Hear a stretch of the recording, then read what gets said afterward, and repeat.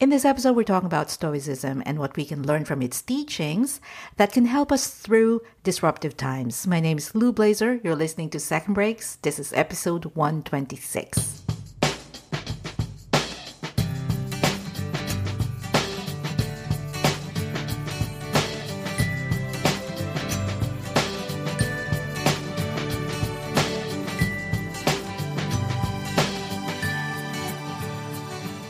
Hello, my friend. Thank you so much for joining me for another episode of Second Breaks. And it is Tuesday, April 14th, as I record this episode.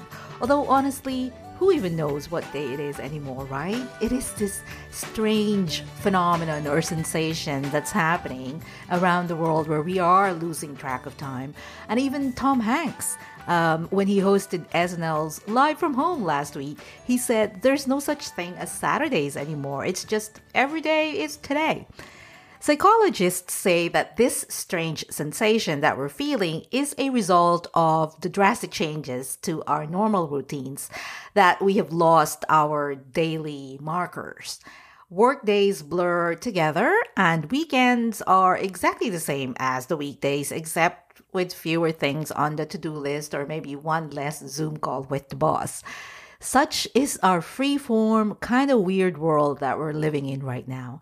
The one thing that I'm doubling down on is rereading this book by Ryan Holiday called The Obstacle is the Way, which I finally read last year. And thank goodness for it too, because I find that rereading a few pages of it every morning sets my mind straight for the day. It's kind of like if my dad were sitting me down every morning and telling me, okay, Lou, here's the thing. Which, by the way, some people told me a long time ago when he passed away that Dad was a Stoic. Although I didn't really understand what that meant until I picked up the Holidays book. And then I went, oh yeah, Dad was a Stoic. Anyway, I wanted to explore the subject of Stoicism here on the podcast because I believe this philosophy and the central teachings are exactly what we need to weather whatever this is what's happening right now. But I am not an expert on Stoicism, far from it. And so I put out a call to my network. And someone put me in touch with Brendan Hufford, who has been studying and practicing Stoicism way longer than I have been. He's even got two related teachings tattooed on his forearm to remind him. And he's written about it too. And most importantly, he was willing to geek out with me on the topic on the show. So yay!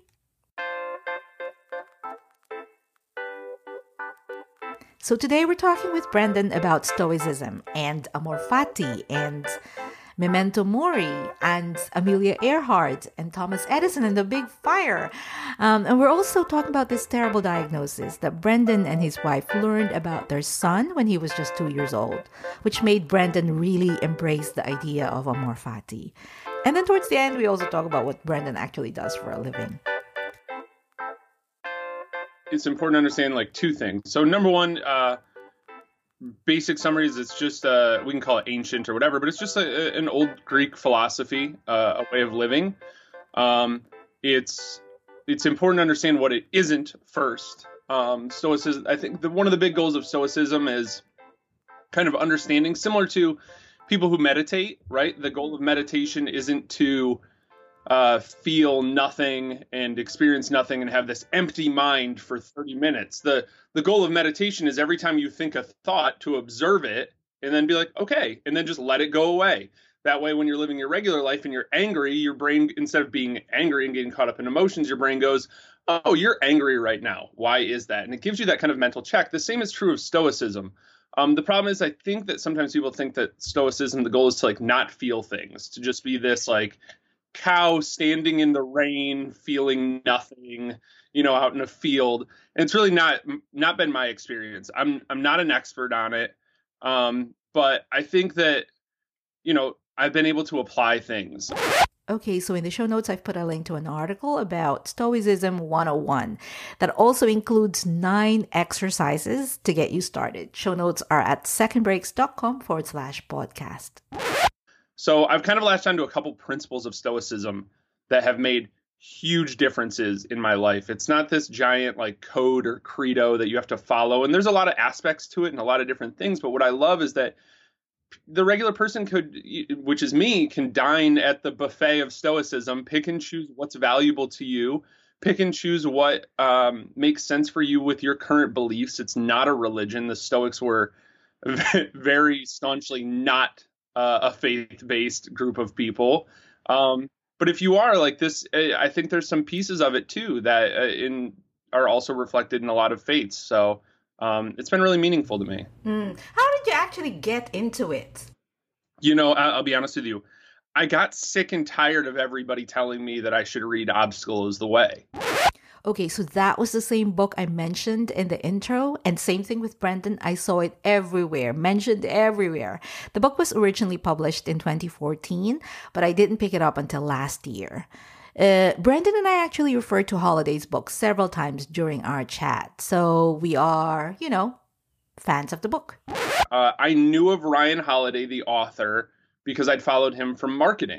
Because I'm a marketer by trade, and well, I guess I'm technically a teacher by trade because that's what I did for the first 10 years of my professional career. But I'm a marketer, so I was reading all of his books and was interested in his work and all this other stuff. So I followed him from that, and then out of nowhere, he comes out with this book about stoicism. I'm like, all right, cool. Sounds like old and dusty, and I'm not into that. And then I bought it. Then it was on Kindle for $1.99, so I bought it. Didn't read it. Finally, one of my buddies was like, try out Audible. So I got Audible one day, and again, recommended. It comes up on my Audible app, Obstacle is the Way. And I'm like, all right, I'll do it finally. And then over the course of, I think, like a summer, while I mowed the lawn on the weekends, I would just listen to the book. It's narrated by the author, Ryan Holiday. I think he's a great narrator. Yeah, and it all of a sudden was just like, wow, like this is really interesting. And that's kind of how it started, and then it just kind of progressed from there. You have a tattoo on your arm that says Amor Fati. Yeah, I actually have two tattoos. I'll cover them both. They're both on the inside of my forearms. They face me. Okay, so Brandon has 3 boys, and you're going to hear them upstairs while I was talking to their dad. Which is really, when I went to go get the tattoos, the tattoo artist was like, well, which way do you want him to face? I'm like, I want him to face me. He's like, oh, well, wouldn't that be hard for other people to read? And I was like, they're not for other people. I need to read them. Like traditionally, a lot of people put it sideways so you can hold your arm up and somebody else could easily read it, right? Yes. I could you and you would see it on my arm. So the one tattoo is Memento Mori, which is remember someday that you will die. It's kind of like the darker, more emo older brother of Carpe Diem, right? Like seize the day, but it's you get one at bat at this and you have to make the most of it. So that's Memento Mori. Amor Fati is 100. Both of these came from the book. From reading it, it impacted me so much. When I was a teacher, I asked Ryan Holiday to help fund a set of books for my class, for my students, and I put it into my curriculum, and I didn't really care what our principal thought. And it was simply because I had been talking about it to my students so much and explaining this concept. I was working in Chicago, in the city, in arguably one of the rougher neighborhoods in the south side of Chicago. And I'd previously taught in Gary, Indiana. So I was used to like having a lot of students that didn't have a lot of hope and they weren't really sure how their circumstances could be advantageous to them. Mm-hmm. So teaching them about Amor Fati, amor means love, fati means fate. It's choosing to love your fate. No matter what happens in your life, when everything, like if we're honest with ourselves, Lou, like nothing's really in our control, right? I think our global pandemic right now is really humbling for a lot of people, realizing that no matter what they do, they cannot control this, right?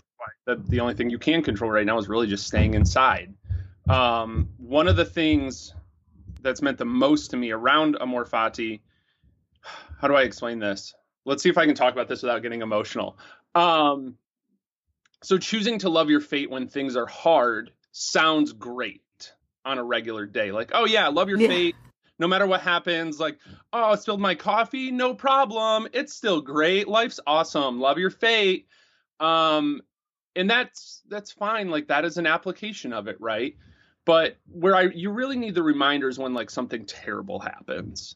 And I had mentioned kind of before we started recording and stuff, I have three boys. They're currently 6, 4, and 1. But right after we had my middle guy, who's now 4, right after we had him, we thought there was a good chance, based on some initial tests, that he had a really horrible, like crippling disease that he would develop normally through about 3 or 4 years old, and then slowly like lose his ability to walk, and then he would lose other abilities, and it would just slowly kill him until he was about 20, and then he would die. And my wife and I had to like live in that. How old was he when you were told this? Maybe 1 or 2. So we're watching him develop, and it was like, yeah, he might just peak around 2 or 3 and then just have this terrible quality of life, and you just have to watch your kids slowly die for 20 years. And we had to live in that and be like, that is our reality. And I had to, like, that's where like the rubber met the road for me. It was like, all right, in this moment, am I going to choose to be upset and be angry and all of these other things? Or am I going to choose to love my fate and just decide that the 20 years I would get with him would be better than like not having known him at all? And that was the decision we made. And thankfully he's fine. Like, he doesn't have that. Yeah. But getting to experience that is also another part of stoicism, of like putting yourself in like the worst situation mentally and emotionally on a regular basis, just to have experienced it, right? So that if something bad happens, your brain has a familiarity of like, I've run this scenario, I've already made the decision, etc. So yeah, I think that's where in God willing, nothing like that will happen again. But if it does, like we made that choice, and I think we would make the same choice over and over. Well, a lot of people are experiencing a different kind of fate right now from what they may have imagined at the beginning of the year, right? We all were putting together our vision boards 100%. and are coming up with our plans for 2020, and then coronavirus decided to hijack the world.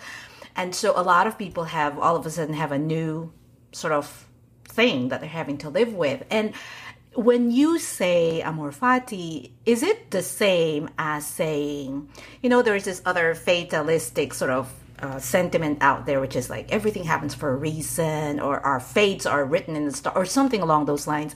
Is it the same or is it different? Well, I think this is amor fati is a little more realistic, because it doesn't. I think that well-meaning people say terrible things in hard times. People will say to you, like if somebody would have come to me and I was like, yeah, my kid if I told them exactly what I just told you, and they're like, everything happens for a reason, I'll punch you in the teeth, because there's no reason for this. There's no reason that this should be happening. And there's no good that comes out of this, right? And this happens. So as a Christian, this happens a lot of like, God's in everything, God has a purpose in everything. And it's like, I biblically don't believe that to be, I believe God has a hand in everything, but I don't believe that everything is like, God's got a purpose in this, it'll be for the best. It's not, that's not biblically how God is, or even in my experience. So people would say terrible things. And I think people say terrible things right now of like, oh, you're out of job and you can't pay rent, and you can't, your kid is super sick and has this illness, but you're afraid to go to the hospital because you don't want them to get COVID, and all this other, like, people are in horrible situations right now in the United States, but globally, people are in even worse situations. People have already lost their whole family, half their town, like all these terrible things have happened. And I think to try to choose to see the silver lining or whatever, and I don't think is healthy, and I don't think is helpful. What is helpful is to help people understand that two things. Number one, feel your feelings. They're real, they're valid, feel them, live in them. But in a time that makes sense for you, or over a time period that makes sense for you, like, you just understand you still have that choice. And reading about the experiences of others is helpful for me. So books are helpful. Reading about people in concentration camps that still chose, like, I'm going to make the life for my fellow prisoners the best it can be, right? I'm going to do this, I'm going to do that. I still have control over this, so I'm going to keep control over that. I can still choose. The biggest thing that decided whether or not somebody lived or died in concentration camps was their outlook on life, right? Like whether they gave up hope. And that's a very easy, callous thing to say now, right? In 2020, living in my wonderful suburban home in central United States. But I mean, that's what they've found to be true. And I think that giving people that power back, you still get to decide how you feel about this. You still get to decide how you react. Nobody can take that from you. I think it's very empowering. Like when you realize nobody can take that away and no circumstance can take that away. It's a very freeing experience.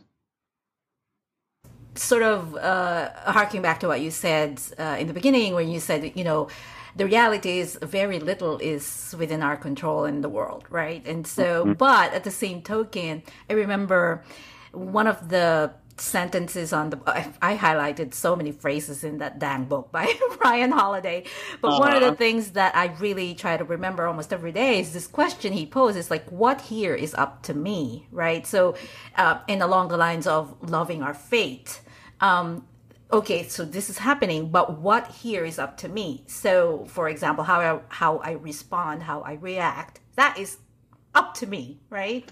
Absolutely. And the more you can think that, the more reps you have in that around, like, this situation seems out of my control. What do I have control over? Or what can I take? What kind of agency do I still have in my own life? I think is really, really powerful. If my wife and I have run this scenario over the last couple of weeks, I'm very fortunate. In January, I started a directorship position at a really successful marketing agency. And I feel that my job is really secure right now. But we're running those scenarios of like, what if you get laid off? Like, what do we do? What about this? What about that? And, putting myself in that position and running through that mentally and emotionally, going through that mourning process, which a lot of people do when they lose a job or whatever, and they lose some of those relationships, is still really healthy, because then if it happens, you realize like, oh, it might be terrible, but I think we'll be fine in the end because I'll do X, Y, and Z. And it's not this fear of the unknown, which I think in many cases is much worse. Yeah. But it also doesn't mean, I don't think, that that we don't, and I think you said this, feel how you're, recognize how you're feeling. So it doesn't mean that you don't feel upset or depressed about, I mean, I'm sure that when you heard the news about your son, you were absolutely depressed and sad about the situation. Yeah, horrifically. Yes. Yeah. Yeah, so, but you still have that choice. Yeah, so this perception the Stoics are cold and unfeeling is not really true, because it doesn't mean that you don't feel. Feel your feelings, and continue to feel your feelings. It's not some like passive thought of like, well, I felt sad and now is the time I'm choosing to no longer feel that. Like, I just told you that story and started, I mean, thank God this is, we're using mostly audio, but like, I'm like crying just telling the story. Like, those feelings are still there. They're 2 centimeters behind my eyes at all times, right? Like, it's always still there. Those feelings don't go away. It's just the way that I choose to respond to them. Yeah. So in Ryan's book, so to kind of just preface this, I think Ryan's book categorizes or breaks it apart into 3 areas. One is perception, one is action, and the other one is it will? Something like that? I know the second one is action, because that is the one that has all kinds of bookmarks on my copy. But so he talks about action, right? And lots of people right now are paralyzed with uncertainty and fear for their health, for their loved ones' health, for what's happening with the stock market, what's happening with my job, what's going to happen tomorrow. How does one take action during times of uncertainty when you don't know what's happening? Yeah, so the way I think, if I remember it right, there's perception, like we're choosing how we perceive things. There's action, and then there's will. So I think the perception we already kind of talked about, right? Like Viktor Frankl and the Nazi oppressors and everything else, like choosing how to perceive that situation. I think around action, I'm a big believer your actions indicate your priorities, right? You say you want to lose weight, and I'm 100% talking about myself right now. Like I say I want to lose weight, and then I literally eat like 3 sleeves of Girl Scout cookies. And or whatever, I say I want to be successful, and then, my little app on my MacBook is like, you spent 17 hours watching YouTube this week. And it's like, oh, like, okay. So I think your actions indicate your priorities. You always have a choice of perception. You always have a choice around action. I think what's really dangerous is we're very much raised. I was very much raised, and I hope other people can empathize with this or at least sympathize with it, to like in school, right? Like stay in your seat, be quiet, do what you're told, sit in your desk for 45 to 55 minutes, because that's how long you would get before you get a shift break in a factory or whatever. And I think really the way to take action for me is hard to explain. And the reason is that I've always, when I trace back through time, I can only see this looking backwards. My wife asks me all the time when we talk about things from my past, like, why didn't you just quit? Like when I was in high school, and I was always, Lou, I was the worst kid that still made varsity sports in high school. So I would make the team and then never play, right?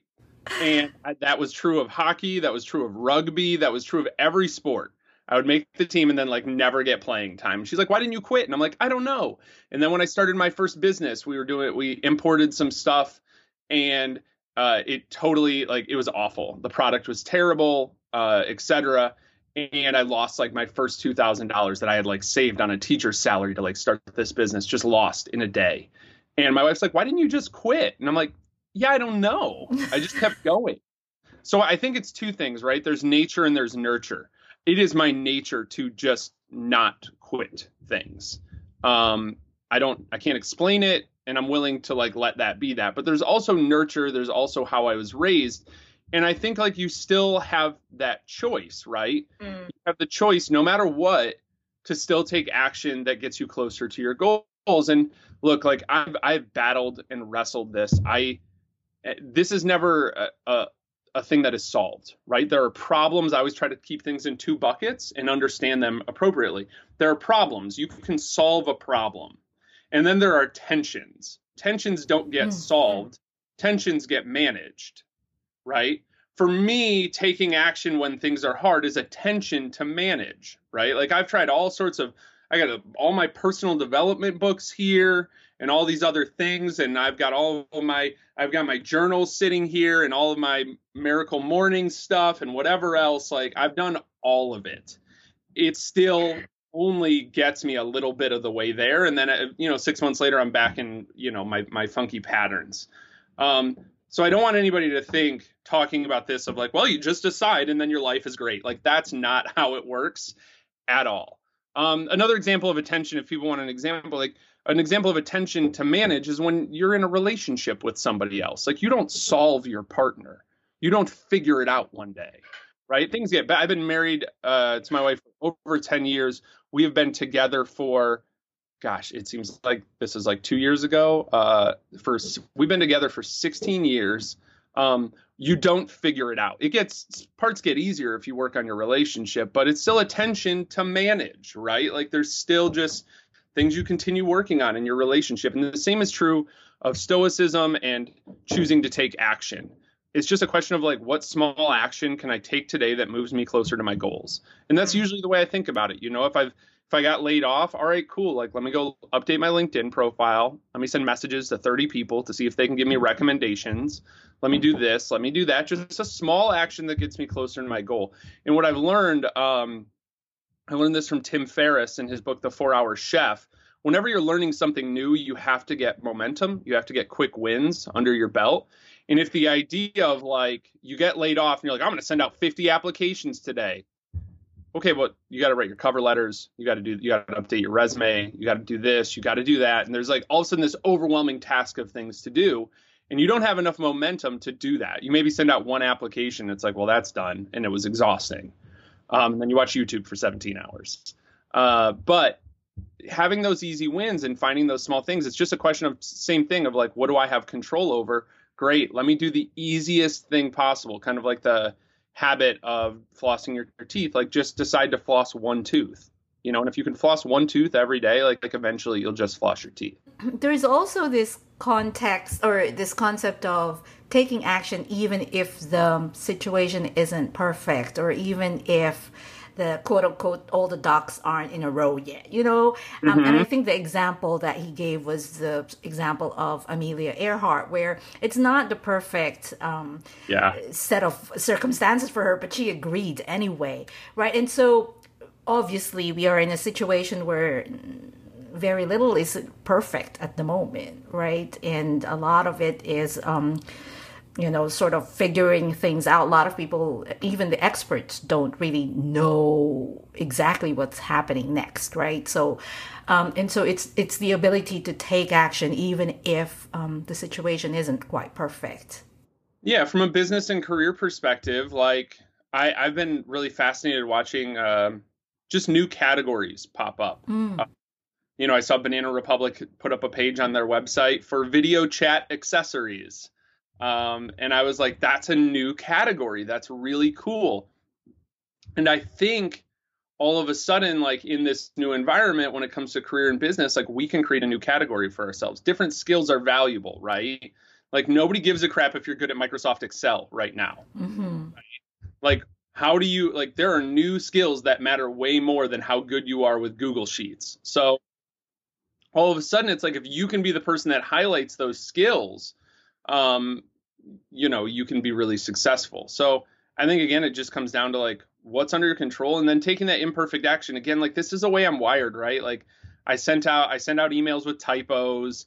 I just go and I publish and I ship stuff, and however we want to phrase it, right? I just do things. It's hard for me. I err the other way, where it's hard for me to slow down and be thoughtful. My to-do list is like this giant sticky note on my wall that I just literally keep adding to. And there's the second thing on that list I still haven't done, and I'm still adding to it. And yeah, so I don't have any great advice for not taking on 1,000 things, but I can tell you that I love the analogy of like, it's easier to turn a moving vehicle. As long as you have forward momentum, it's easier to make that turn. Maybe with power steering, the analogy doesn't make as much sense, but like, I think it's true, right? Like the faster you're going, the easier it is to get where you want to go. And then just a small turn, a small pivot with some speed, all of a sudden you have a totally different trajectory. So I think that as long as you're doing something and not letting the fear of like having to take perfect action hold you back, you'll still find some bit of success. And at the very least, you'll feel a lot better about what's going on. We'll get back to Brendan in a second. I just wanted to tell you a little bit about the other Second Breaks, the newsletter. Just like this podcast, the newsletter is all about what it takes to thrive in the 21st century.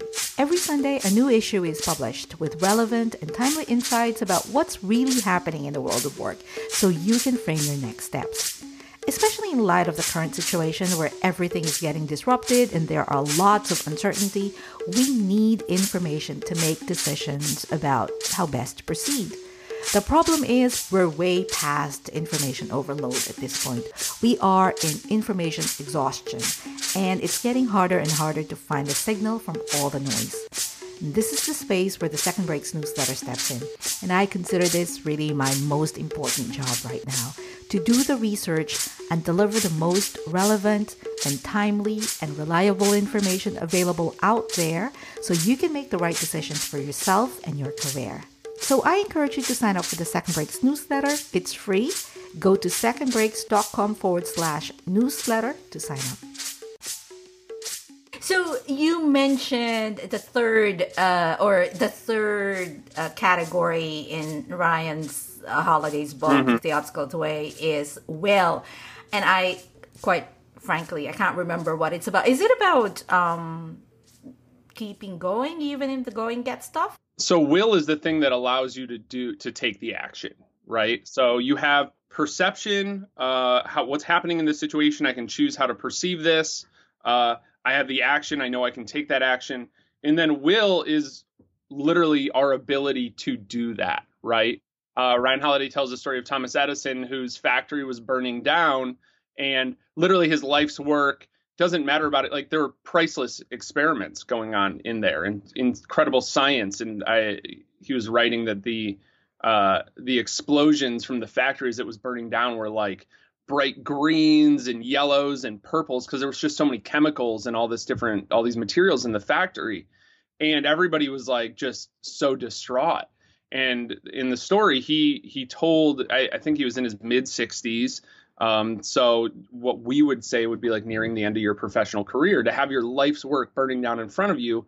He, instead of saying like, why me, he told like one of his kids to go get his wife, to go get, he told his son to go get his mother. And he was like, well, why do I need to go get her? And he's like, she'll never see a fire like this ever again. Like it was just, he was in the moment and just like chose that action of like, this is not my end. This is not like he'd already decided, right? Then it was just like, wow, like this is an amazing fire. This is a once in a lifetime kind of event.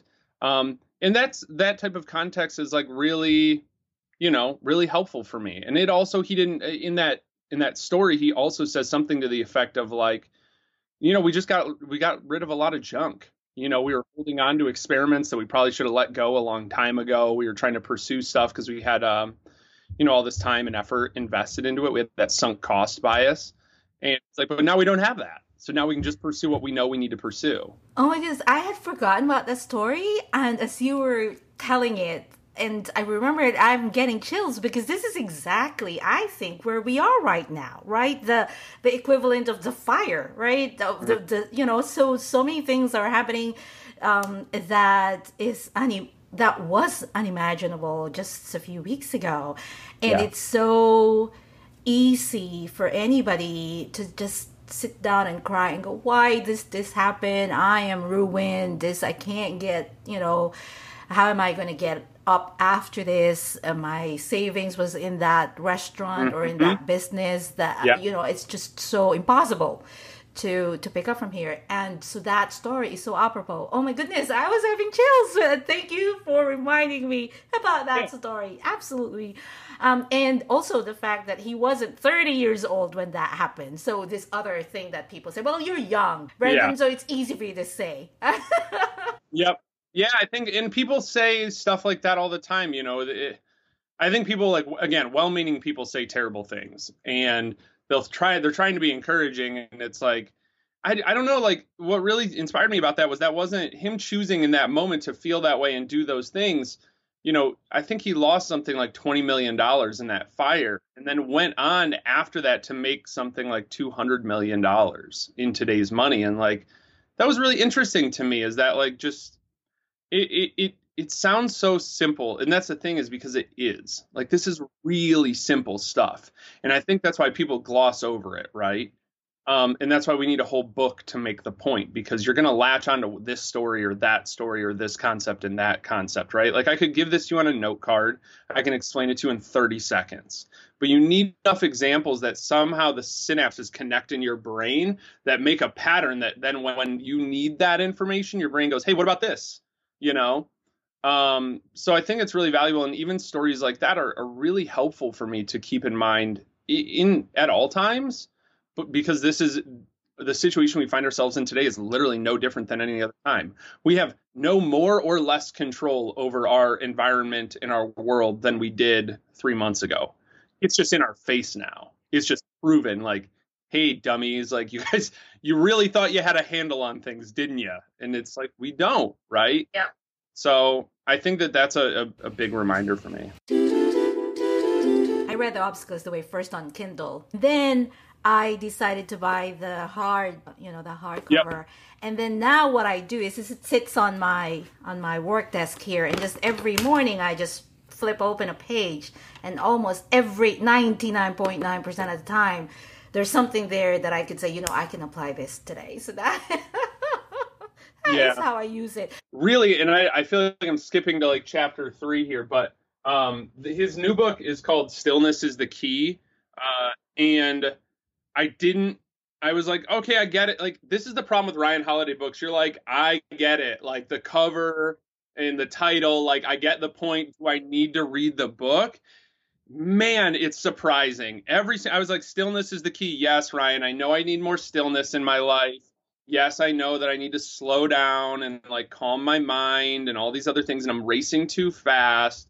But I think in this cycle right now where a lot of us have anxiety and we're checking the news every day and we're seeing like more cases of COVID and more deaths and it's still spreading and why is this happening and all of this stuff is just this overwhelming news and creating there's like the layer of clouds of like general life anxiety of things you're just doing and dealing with. But now there's this additional layer of clouds below it that's like is this the end of the world kind of feeling, and when will this end feeling from the global pandemic that we're in.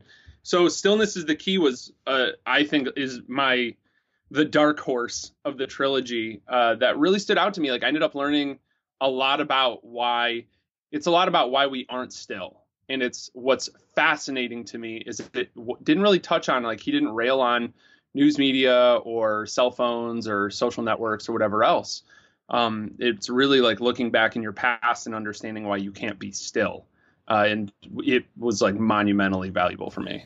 Well, that was on my list of books to pick up and read. So now that you talked about it, I think I'm going to go do that next. Mm-hmm. Brendan, this was so fascinating conversation. Thank you so much for doing this with me. But before I let you go, can you talk a little bit about what you do for a living? Where do you work? What do you do? Yeah, we should probably set aside another hour for this. So I went to school. I went to college to be a teacher because they let 18-year-olds decide what they want to do with their lives. Like, I don't trust 18-year-olds with a lot, but it's like, sure, here, take on a ton of debt and choose a life path. Yes. Go. And I sat down because I'm 35, so we still had the like physical course catalog at that point that looks like a small phone book. And I was flipping through and I was like, I guess I'll be a teacher. So I went to school to be a teacher, and I did that for 10 years. I was an assistant principal for a little bit, and really all that teaching, I did some good work, but all that it got me was, you know, like the Sunday night scaries, right? Like having panic attacks on Monday morning going into work, which was very real for me. I had a couple panic attacks driving to work on Mondays. You know, an extra 30 pounds around my midsection, an unhealthy relationship with alcohol. Like it was not great for me, but I tried to, because we talked about, like, I pushed through things, right? I just keep going. So I did it for 10 years. And on the side, I had built these little businesses and these little websites and everything else, including the one I lost $2,000 on, and, you know, figuring all of that out. And then one of my buddies was finally like, hey, man, why don't, instead of you just like, because I had been sold this idea of like, you have to quit your day job and start your own business, and then you'll be free. And one of my buddies was like, hey, man, why don't you, like, you love marketing. That's why you have like these little successful side hustles. Instead of trying to make one of those your full-time thing, why don't you just go work in marketing? And I had genuinely never considered that, not for a second. I didn't even really know that was an option. So over the course of like a month or two, I applied a bunch of places in Chicago, ended up joining a really cool design and marketing agency called Click Studios here in Chicago. Grew within that organization, did a lot of great work, launched a bunch of my own products and projects and all these different things around the type of marketing that I do, which is search marketing, SEO, search engine optimization. Mm-hmm. And then in January of 2020, so just a few months ago, I joined a bigger agency that works with bigger clients like Allstate and kind of enterprise software companies called Directive, and I'm the director of SEO there. So you consider that your full-time job, and then you have side hustles, or you do stuff on the side? I can't help myself. I still do stuff on the side. I still do a lot of consulting on the side. I still do a lot of like productized service stuff where it's audits and it's strategies and stuff and things like content strategies. And then I just like do other things I want to. I'm a teacher, and I was so tired of pointing people to these sketchy, crappy resources, because I know this sounds silly. SEO is the one thing you cannot learn by Googling it, because by nature of manipulating Google, the people that are going to rank the best for how to manipulate search engine results on the search engine results are going to be like some of the spammiest, sketchiest people. Yes. And that's a problem. And I was so tired of that. I fought that battle for 2 years, where people are like, well, this person says, and I'm like, that person has never had a successful business other than the business where they teach you how to be a successful business.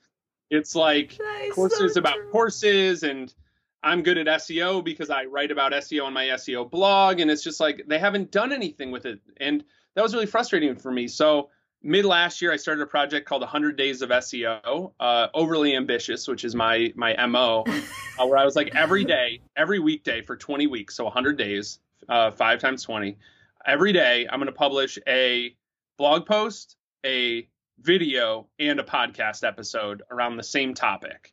And it was super ambitious. Wow. In fact, started that last year, still not done. Because it turns out that's way harder, right? I was like, oh, you have to make thumbnails for your videos? Cool, didn't factor that in. Oh, you got to edit this stuff? Yeah, I should have thought about that. So I was just, anyways, that's kind of what I do. I take on ambitious projects and then just try to get them done. So yeah, 100 Days of SEO is a big thing. I also started my own community called SEO for the Rest of Us. Just for everybody out there who was like, I've heard I needed SEO. Like people get told like, oh, you need to get traffic from search engines. And people are like, yeah, I guess, but like, I don't really know. It seems overwhelming and blah, blah, blah. And I'm like, hi, I was a teacher for 10 years. I can explain this to you. So I created SEO for the Rest of Us. It's a thriving membership community and I love it. Okay, cool beans. So on the show notes for this episode, I'm going to include the article that you wrote for the Daily Stoic. But other than that, outside of that, where can we find you online? I'd love to say it's because I'm good at SEO, but you can Google Brendan Hufford. I think I'm just the only person with that name. You could Google Brendan Hufford, spell it. Like people are like, how do you spell it? Doesn't matter. You can misspell it like crazy. I'll still come up. It's not because I'm good at SEO. Just nobody else has that name. I feel bad. My buddy Justin Jackson, and it's just like he's never going to show up for his name. There's like 4 NBA players and like 2 football players with the same name. Like you're never going to rank for Justin Jackson. But I can rank for Brendan Hufford. So you could Google me. It depends on what you like, right? Like if you like podcasts, look me up in your favorite podcast player. I've done a bunch of interviews. I have some of my own podcasts that I think will be helpful for you. What's the title of your podcast again? Yeah, so I have a couple. The one right now that I'm working on, I have a members only podcast for my community that's private, and then called SEO for the Rest of Us Confidential. And then I have the 100 Days of SEO podcast. And then I have one called Entrepreneurs and Coffee that's been running in seasons since about 2015, which started out as a very like formulaic interview show. I wasn't really sure what to do, but again, just taking action. Like I like podcasts. Well, I'll make one because that's what I do. And then it just turned into some really like season 3 was a cool format where I just recorded everything into my iPhone while I was driving to work or driving home from work. And I really enjoyed it. So it got a great response. So yeah, there's a couple seasons of Entrepreneurs and Coffee. I got sued by Starbucks. Fun fact. Because my logo, I knew what I was doing. I love streetwear. I love things that are referential. So I made my logo look just like the Starbucks logo. But on the inside, instead of the mermaid or whatever that is, it was a light bulb in a coffee cup and an ampersand. And I got a nice little, I even made an episode out of it. I got a nice little call from somebody from their legal team that was like, hey, can you not? It's too close to their logo? Is that what you're saying? They were like, it says coffee and it's a green circle. And I'm like, yeah, that is your thing. That I knew what I was doing. They're like, can you make it orange? I'm like, no, that's not how that works, but we'll figure it out. And we did. They're lovely. Their legal team was really nice to work with. Thank you for not suing me. Because I was a teacher. Like, I was like, there's nothing here for you guys. So yeah, that's the podcast. And then if people like video, you can literally just go on YouTube and type in Brendan Hufford. You'll find my channel. I have a bunch of videos that still do really well around me switching careers. So I kind of vlogged during the time of quitting teaching, which was a lot of fun. And yeah, so I think that there's some value there too. It just depends on how people like to consume media. Brendan, thank you so much. I so appreciate you spending some time with me this morning as as we're going through this craziness to share your thoughts around Stoicism and share your life with me. Yeah, I really appreciate it, Lou. I'm really grateful for the invitation. And I hope that if this resonates with anybody and you have questions about like tactical application of like, here's what I'm going through. How does this fit this? Because that's like really what we're all wondering is like, how can I fit this to my unique situation? Find me on Twitter. Again, Brendan Hufford. If you Google me, that'll be one of the top things that comes up. And just ask. Like, I'd love to have conversations about this. Super. All right. Well, you have 3 boys that are clamoring for your attention. So I'm going to let you go. Yep. Yes, they are. All right. I appreciate it, Lou. Thanks.